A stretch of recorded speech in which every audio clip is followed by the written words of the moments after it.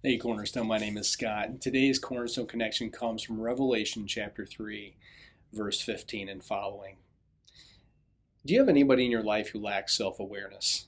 I have two people in my life. They're my boys. When they get up in the morning, their hair is all disheveled, their clothes are all out of order, and as their father, I look at them and I say, there's no way you're going to school looking like that. And so I have them do their hair, I have them put on the right clothes, and out the door they go. You know, when Jesus looks at the church of Laodicea in Revelation chapter 3, he sees a church that lacks self-awareness. He sees a church that needs their mess cleaned up. And so Jesus calls them out on it. In fact, there's not one thing in the church of Laodicea that Jesus can commend them for. But nevertheless, he calls them to repent and to get right with him. Look with me at verse 15. Jesus says, I know your works. You are neither cold nor hot. Would that you were either cold or hot. So because you are lukewarm and are neither hot nor cold, I will spit you out of my mouth. Jesus wanted this church to be useful, spiritually useful. But in the spiritual condition they were in, they were useless. He wanted them to be like either hot water or cold water. Hot water, of course, is medicinal. It's therapeutic. We drink hot drinks on cold days. Or we drink hot drinks when we're not feeling well. And that's useful to us. And Jesus wanted them to be spiritually useful. Or we drink cold water on those hot days. And it's so refreshing as we drink that ice cold water. And Jesus says so too. He wants the church of Laodicea to be refreshing when he looks at them. But they're not. When Jesus looks at the spiritual condition of this church, he says, you're detestable to me. You're like water that's tepid, and I want to spit you out of my mouth. Look with me at verse 17. Jesus says, for you say, I am rich and I have prospered. And I need nothing, not realizing that you are wretched, pitiable, poor, blind, and naked.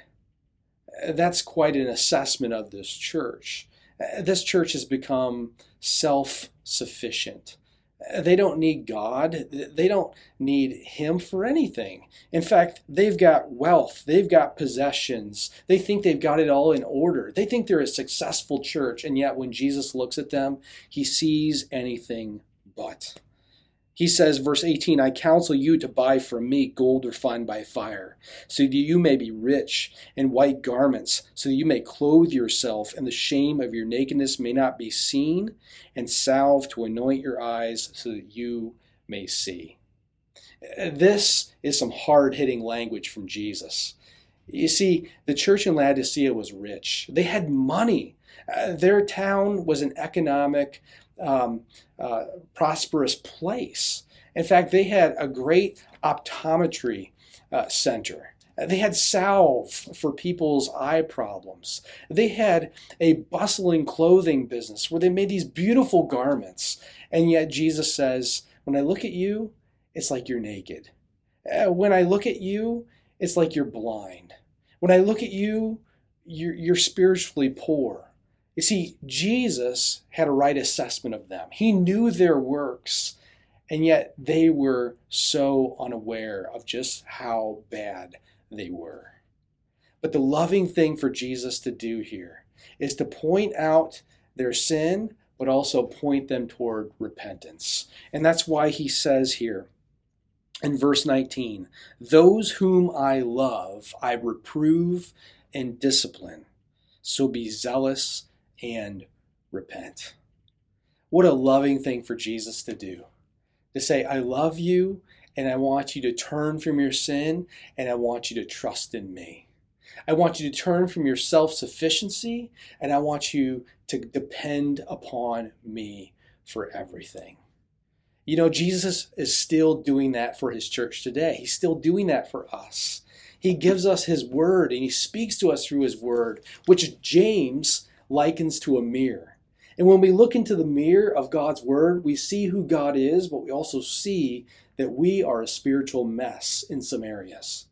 And we need to make adjustments to our lives so that we can look like Jesus and reflect Jesus to the world. And so, church, know that you are loved by God. And that even when he calls you out on your sin or disciplines you, he does it in love because he wants you to be conformed to his image so that you might reflect him and glorify him to this world.